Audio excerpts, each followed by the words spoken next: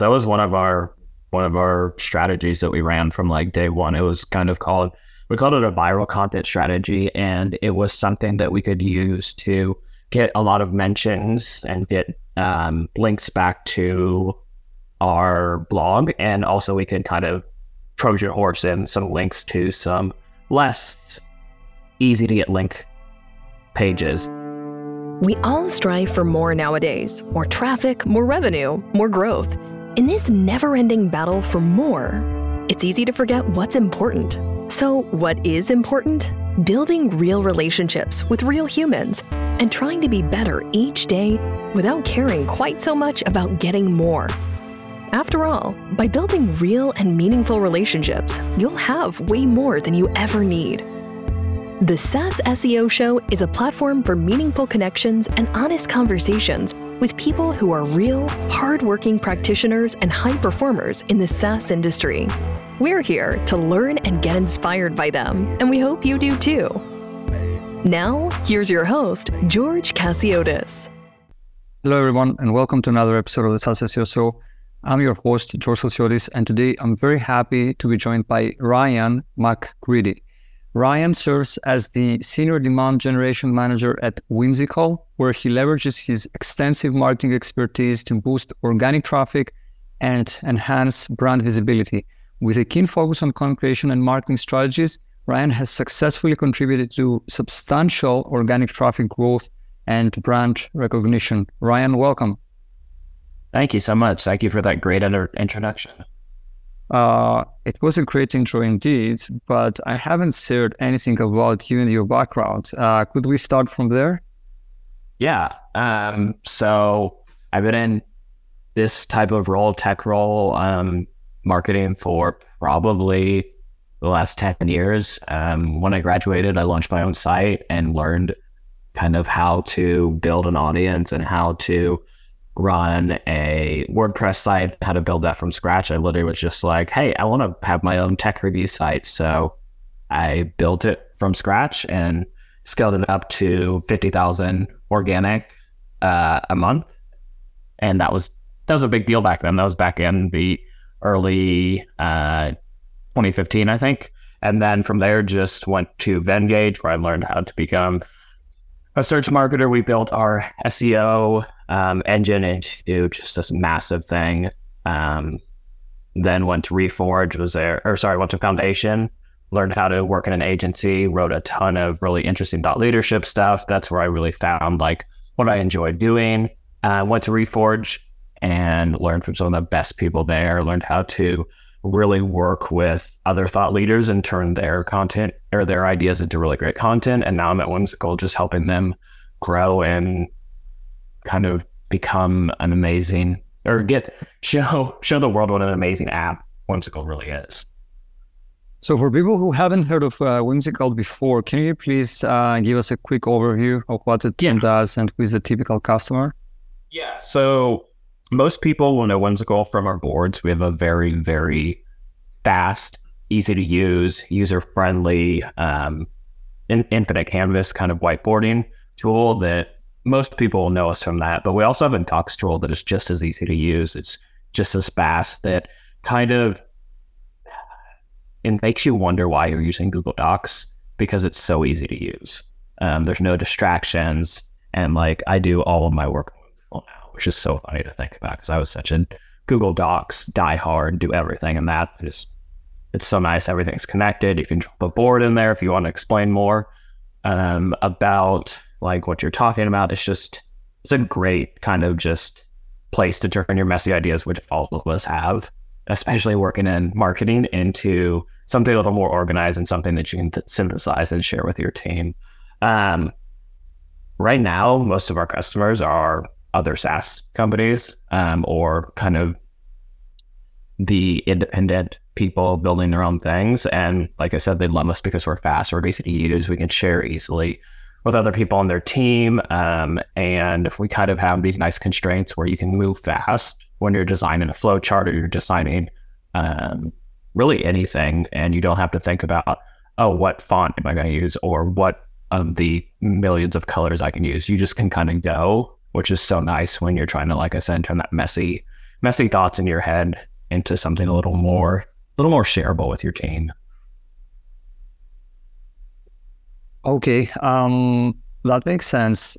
I would like to start this conversation from your time at Bengage, which I happen to know because we were working with a competitor to Bengage back then, and so I was, closely monitoring every move you guys made. So you worked there for more than 5 years, and Yep.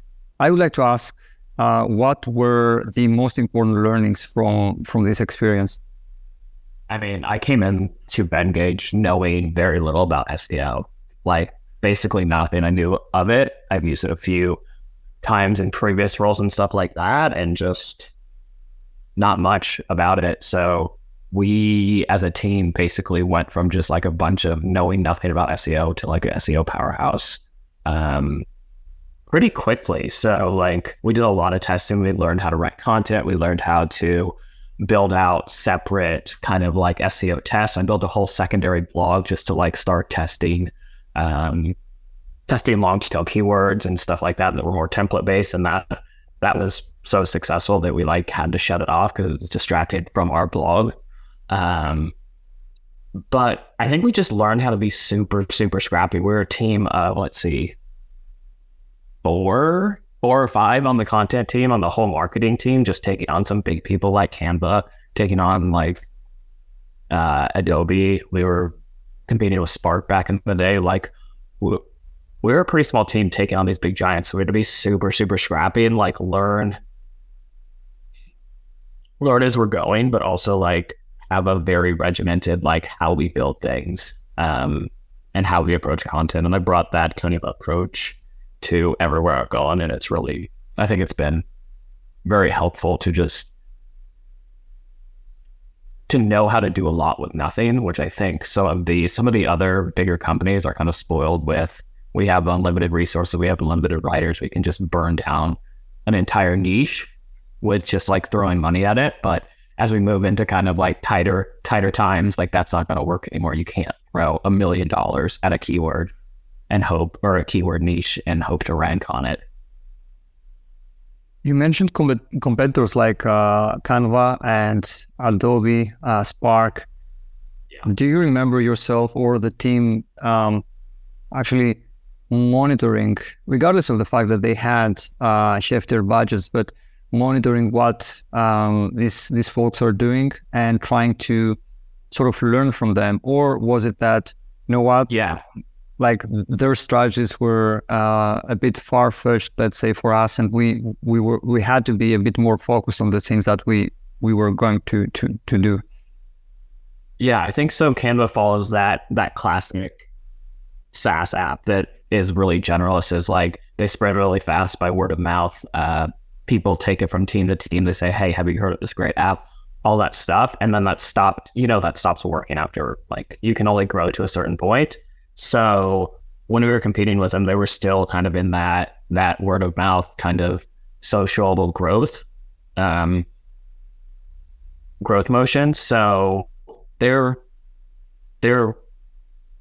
search approach wasn't as sophisticated as it is now, because I think the classic, once you burn down all of your other stuff, you turn to search and just throw as much money as you can at it. And now they're like any other search-driven company. But back then they weren't as sophisticated, and like we could pick off a lot of places where they weren't focusing and drive a lot of revenue, a lot of customers through there, because they weren't as, we're going to hit every single keyword we can approach like they are now. They were kind of like, oh, we do social media graphics, we do this, we do that.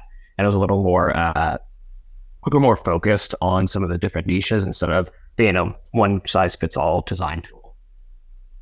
Well, that makes sense. One of the things that you did while you were at Bengage was to create content that got mentioned on various media outlets. Can you talk about that a bit?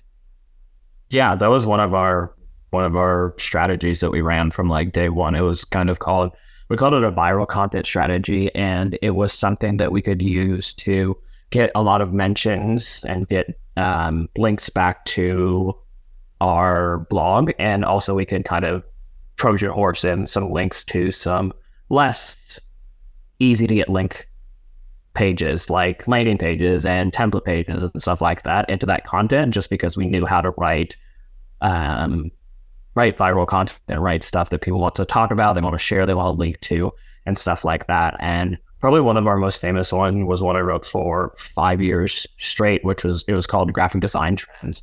And that thing could power, I mean, just looking back on the traffic we got to that, I'm envious about where all that traffic came from. Like you don't get that type of traffic on blog posts anymore. But it gave us something to pitch to media outlets for basically the entire year. We could use it as link building, we could use it as partnerships. It just gave us kind of a vehicle to start the conversations that wasn't like, hey, do you want to write about infographics? Because no one wants to write about infographics. But hey, we do this graphic design trend article every single year. Here's this year's version. And we built those relationships. So it was a great way to kind of give us a foot in the door with these media organizations without pitching them exactly what we do. Like infographics was our focus. And I think that's where a lot of people fall down. Right now, it's like, hey, we do project management. Do you want to write about project management? And no, people are like, no. But if you were like, hey, we did this study where we talked to 1,000 product managers, here's something that they struggle with on a day-to-day basis, backed by data, that's a lot easier to kind of pitch to people. And I've always been a fan of that data-driven content that powers kind of the less easy to pitch content and gets it in front of more people. Do you think it's easy to replicate this kind of success nowadays, or is it just too noisy and people? I mean, it's difficult to get like your message across, and even if you pitch the right folks, chances are you will not be able to replicate this kind of success. I think it is, but I think people are approaching it the wrong way. I think they're approaching it from a company standpoint, and I think you need to approach it from like an employer voice standpoint, where you elevate those people. And like that's one thing that we did at Vengate. That's one thing we did at Foundation, Reforge. I mean, everywhere I've been is like I've always pushed that you need to have a few quote unquote spokespeople that are writing about your niche, that are writing about your company, that are writing about interesting things that are happening in the industry that you can use to kind of like push content instead of it coming from a company account. It feels a lot more authentic too when I'm writing about something. I'm writing about how I use Whimsical, stuff like that. I wrote something last week about that and just threw it up on LinkedIn, and people seem to really like it because it's like, oh, that's how I use Whimsical too. And it's just kind of the classic putting a face to some content instead of just like a brand account. What about Pinterest? You have extensive experience with Pinterest, and I want to ask what use cases you see for Pinterest nowadays, if any. How can SaaS companies leverage it, and under what circumstances?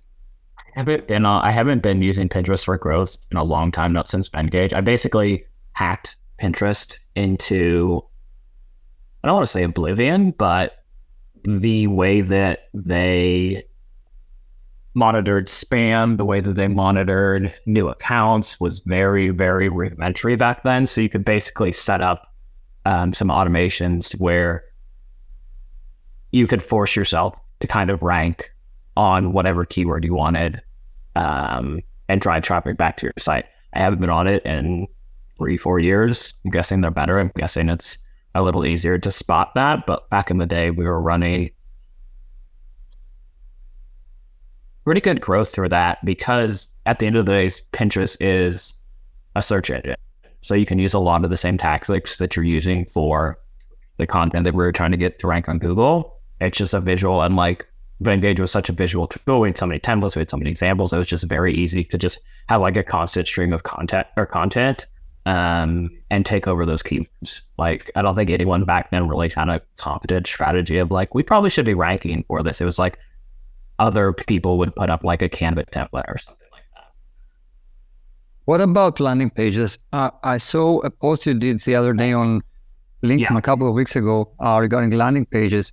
And while at Engage, you worked on more than 100 landing pages for various use cases that the tool had. Any insights you have there on what makes a good landing page? Yeah. I think Google has rewarded lately a lot of these big companies that just throw 1,000, 2,000 words of content down at the bottom of their landing pages just to rank on as many keywords as they want or as they can. And I think that's really, it's toxic to users. It just feels very spammy, but it's like, why do you have to scroll all the way down here to get this content? They're not writing that for users. They're not writing that for people. Aren't scrolling down and looking at how to make a greeting card that Canva's stuffing down at the bottom of this page, and it takes you 4 scrolls to get down there. Like, it feels like it's a race to the bottom with a lot of these like search driven landing pages, where it's like the top is conversion driven and then you scroll once and it just becomes a blog post. That just seems very, very backwards. And like, again, Google's always like, oh, write content for humans. I'm like, that's not for people. That's for robots. That's for your bots to read. It just feels like keyword stuffing anymore, which is really unfortunate, because some of these companies we really admired back in the day for, oh, they know how to do search right, they know how to optimize, and now it just feels like they're just throwing as much content as they can on these landing pages and just hoping to rank for as many keywords as they want.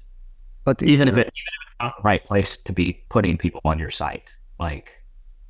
But is there, in your opinion, is there a way to like maintain a balance, or do you think SEO shouldn't be part of this equation at all? Like, you should care about messaging, answering product-related questions, and so on. I think Google has, you saw the Verge article last week, but I think we haven't ruined the internet. Google has ruined the internet by rewarding actors like this. And I think like that's more of the problem, is that they're rewarding this type of behavior instead of like actually surfacing those landing pages that might answer the question, or might help the user kind of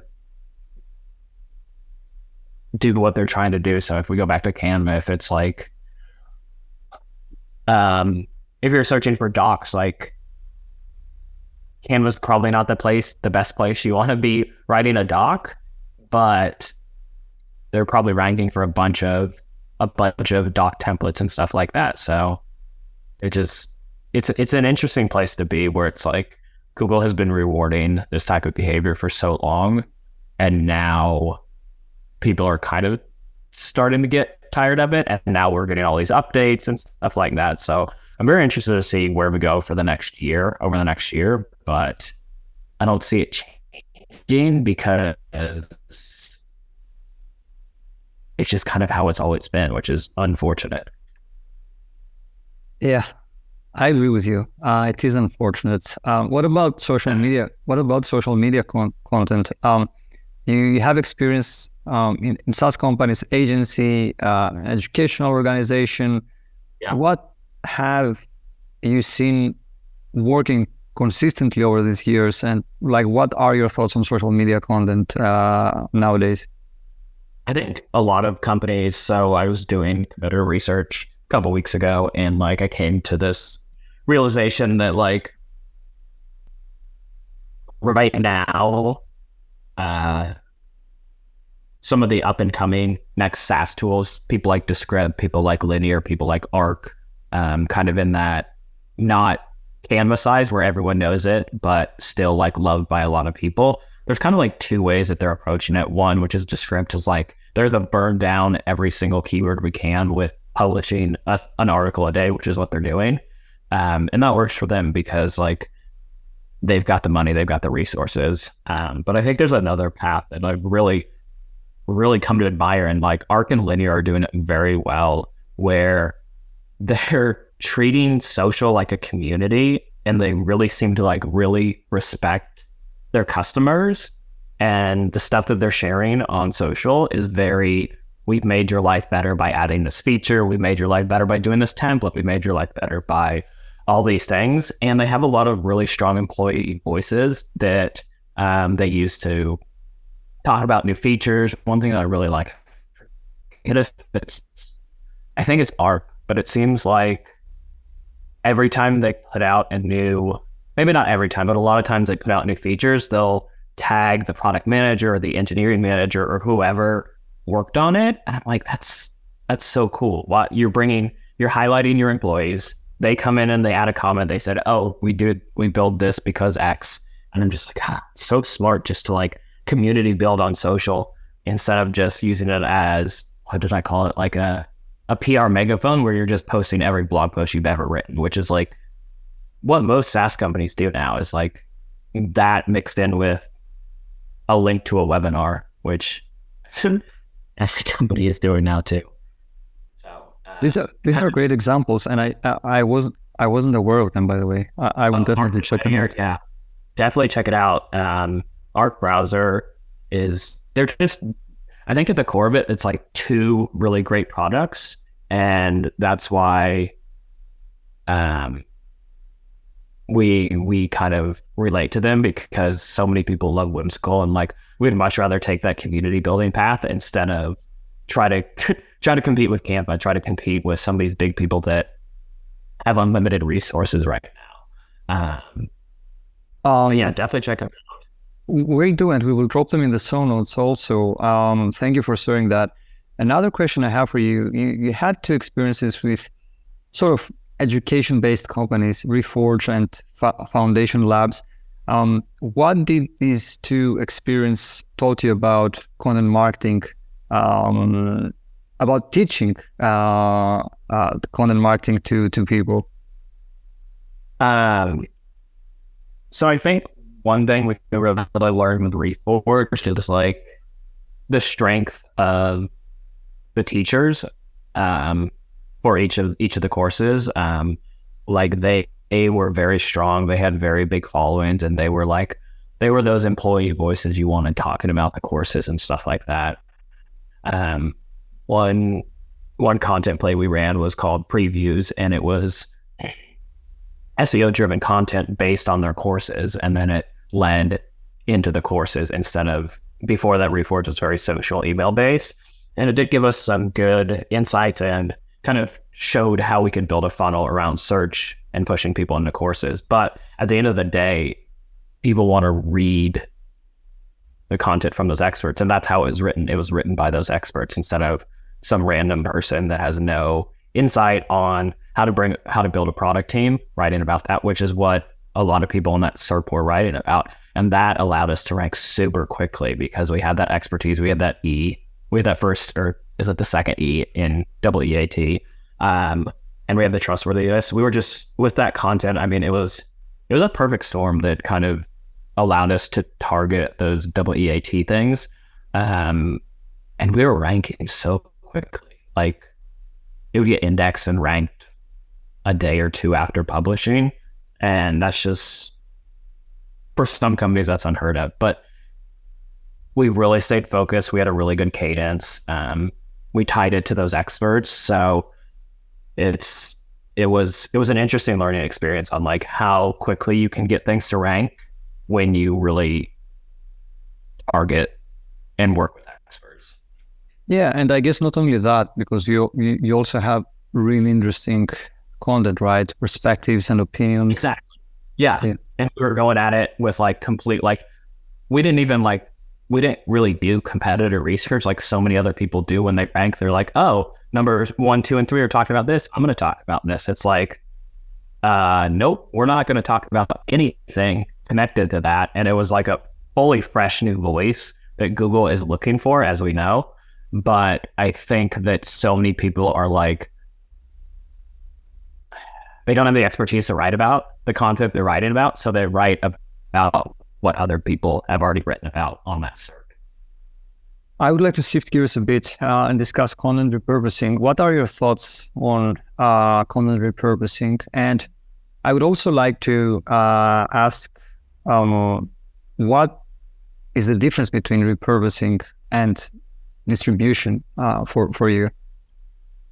Yeah, so I am a big fan of repurposing. I actually wrote something a couple of years ago I've written a few things on repurposing, but one of the things that I try to get into people's brain is like there's two types of repurposing. There's active repurposing and there's reactive repurposing. So active repurposing is when you're building out your blog content, when you're building out your webinar, when you're building out that big anchor piece of content. It can be something as simple as like a thought leadership post on LinkedIn from your founder. You need to be thinking about where you're going to repurpose it from the beginning. You need to think about how you're going to turn it into a thread, how you're going to turn it into a video, how you're going to turn it into a slide deck. And that should be part of the creation process instead of so many people take the approach of reactive where they're like, oh, we've got this blog post. It's coming out in 3 days. Let's try to make as much content as we want. And they make like nothing, or it just falls down and it doesn't reach their goals. So I'm a big fan of the active repurposing. And I think the companies that do that well, that think about where they can amplify it from the beginning instead of like, oh, it's done now, let's figure out how to amplify it. They're a lot more effective. They've got more content they can work on. And like, I was such a fan of like, when I'm writing, kind of highlighting like, oh, I want to turn this into a quote. I want to turn this process into a slide deck. And it just becomes a lot easier to go for like that into creation of the repurposing content instead of like, hey, let's pass this off to our designer. Let's see what they're going to do with this. Because they're like, we have no context on this. And I think that's where a lot of repurposing efforts break down, is not thinking about where you're going to repurpose that original content from the beginning. And then you're kind of just panicky of like, oh, we should turn this into whatever a Twitter thread, especially if like, I think the biggest place I see this happen is like if someone sends out like a newsletter and it does really well on, they get a lot of clicks, they get a lot of reads, they get a lot of shares. They're like, oh, we probably should do something on social for this. And like, you probably should have done something on social from the beginning with that. Yeah. Yeah, that makes sense. What are your thoughts on the upcoming changes in Google search with the introduction of SG? Well, I mean, I think I've been in tech long enough that I don't believe the hype cycles until they actually do something with it. The stuff that OpenAI was talking about this week, I see like that has a little more staying power, but I don't know. I think we're so insulated in the tech world that we think because everyone is so hyped about AI that the general consumer is hyped about AI too. And if we go and ask my sister, who's a chemical engineer, are you going to use AI in your job? She's like, no. Why? I mean, that's probably 10 years from now. And I'm guessing in industries that's a lot more regulated, like getting AI into healthcare and stuff like that's going to take a long time. But just because we're kind of in the fast and free tech world, we're like, oh, AI everywhere. We don't care. And I don't know if that's going to come back to bite us, but we'll see. Well, that's a good way to see it. I like it. And I guess it's optimistic. I see. I don't. Yeah. Yeah. There's been so many hype cycles in my 10 years of tech that I don't freak out as much as I used to. I'm like, oh, we should be doing this. I mean, we saw the rise of the creator economy. We saw YouTube take off as like an actual place to make money. Like we saw TikTok. I mean, I don't want to compare AI to TikTok, but like when TikTok was blowing up, every company was like, we need a TikTok page. And it feels very similar to like every company just wanting something new. And they're like, oh, AI, let's do it. And it's like, do you need it? Or are you just building the 10th example of something that's already been built? I agree. But on a practical level, I mean, do you see any use cases? I see a ton of use cases. Yeah. Like we have 2 AI tools built into Whimsical that help you start from like a blank screen. And they're fantastic. Like, I think I see a lot more in like those getting started tasks. And I think that's what there's a big disconnect right now is like people will see AI tools as like doing the whole job, but they're really just kind of like a lot of the time, especially for like creative work, they're like the get started step. And then you have to do a lot from there. But there's all these people who are like, I wrote 50 blog posts with AI over this weekend. And we're like, or any of them good? Are they going to rank? Probably not, but you hit that 50 number, so good job.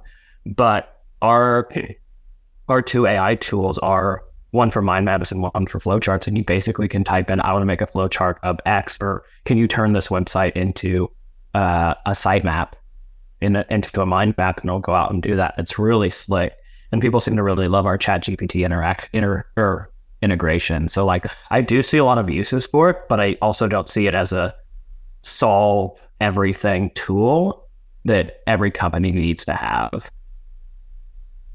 Also, I think AI gets used for things that already exist, like chatbots and stuff like that, just to sound new and fresh. I agree with most of the points you made. Which one do you not? I mean, I don't know. I mean, it's not. It's rare because I talk to a lot of people, right? And it's rare that you will talk to someone who will be, you know what? I mean, I've seen similar things happening before, and also your point about us getting overly excited with things just because we live and breathe, into all these tools and applications and things like that, doesn't mean that the rest of the world is similarly excited. And at the same time, I mean, I remember 6-7 months ago, or even in the beginning of the year, there was this buzz around AI. And now that the dust has somehow settled, I don't know. I mean, we're just moving on, right? And things are okay. There are some use cases, but I don't see anything transformational, at least right now. I don't know about the future, but right now. Yeah, I definitely agree with that. I think there's a bright future for it, but I think it's, at the end of the day, just another like SaaS or tool category. I don't think it's going to be something that disrupts every single company. And I could be wrong. Maybe I'll look back in 6 months and be like, you idiot. But I wasn't wrong about NFTs. I wasn't wrong about crypto. I wasn't wrong about any of that. When you're in the industry this long, you see those hype cycles happen. So I don't know. Speaking of the future, and I know that we have limited time, so that will be my last question. What do you think the future looks like for SaaS companies, regarding marketing? How does that future look like? I think to survive and thrive, SaaS companies are going to really have to improve their product. I think so many companies have gotten away with having a very bad product, but a very strong, maybe funnel, or the switching costs have been too high. But as people are kind of reevaluating, why are we using Google Docs for literally everything? I think there'll be some switches. I think there'll be some kind of like we've seen maybe 5 or 10 years ago, just the unbundling of apps. I wonder if we'll go through a similar kind of the mega apps where companies have just bought a ton of things and now we're unbundling because they've gotten so bad. So I really think that,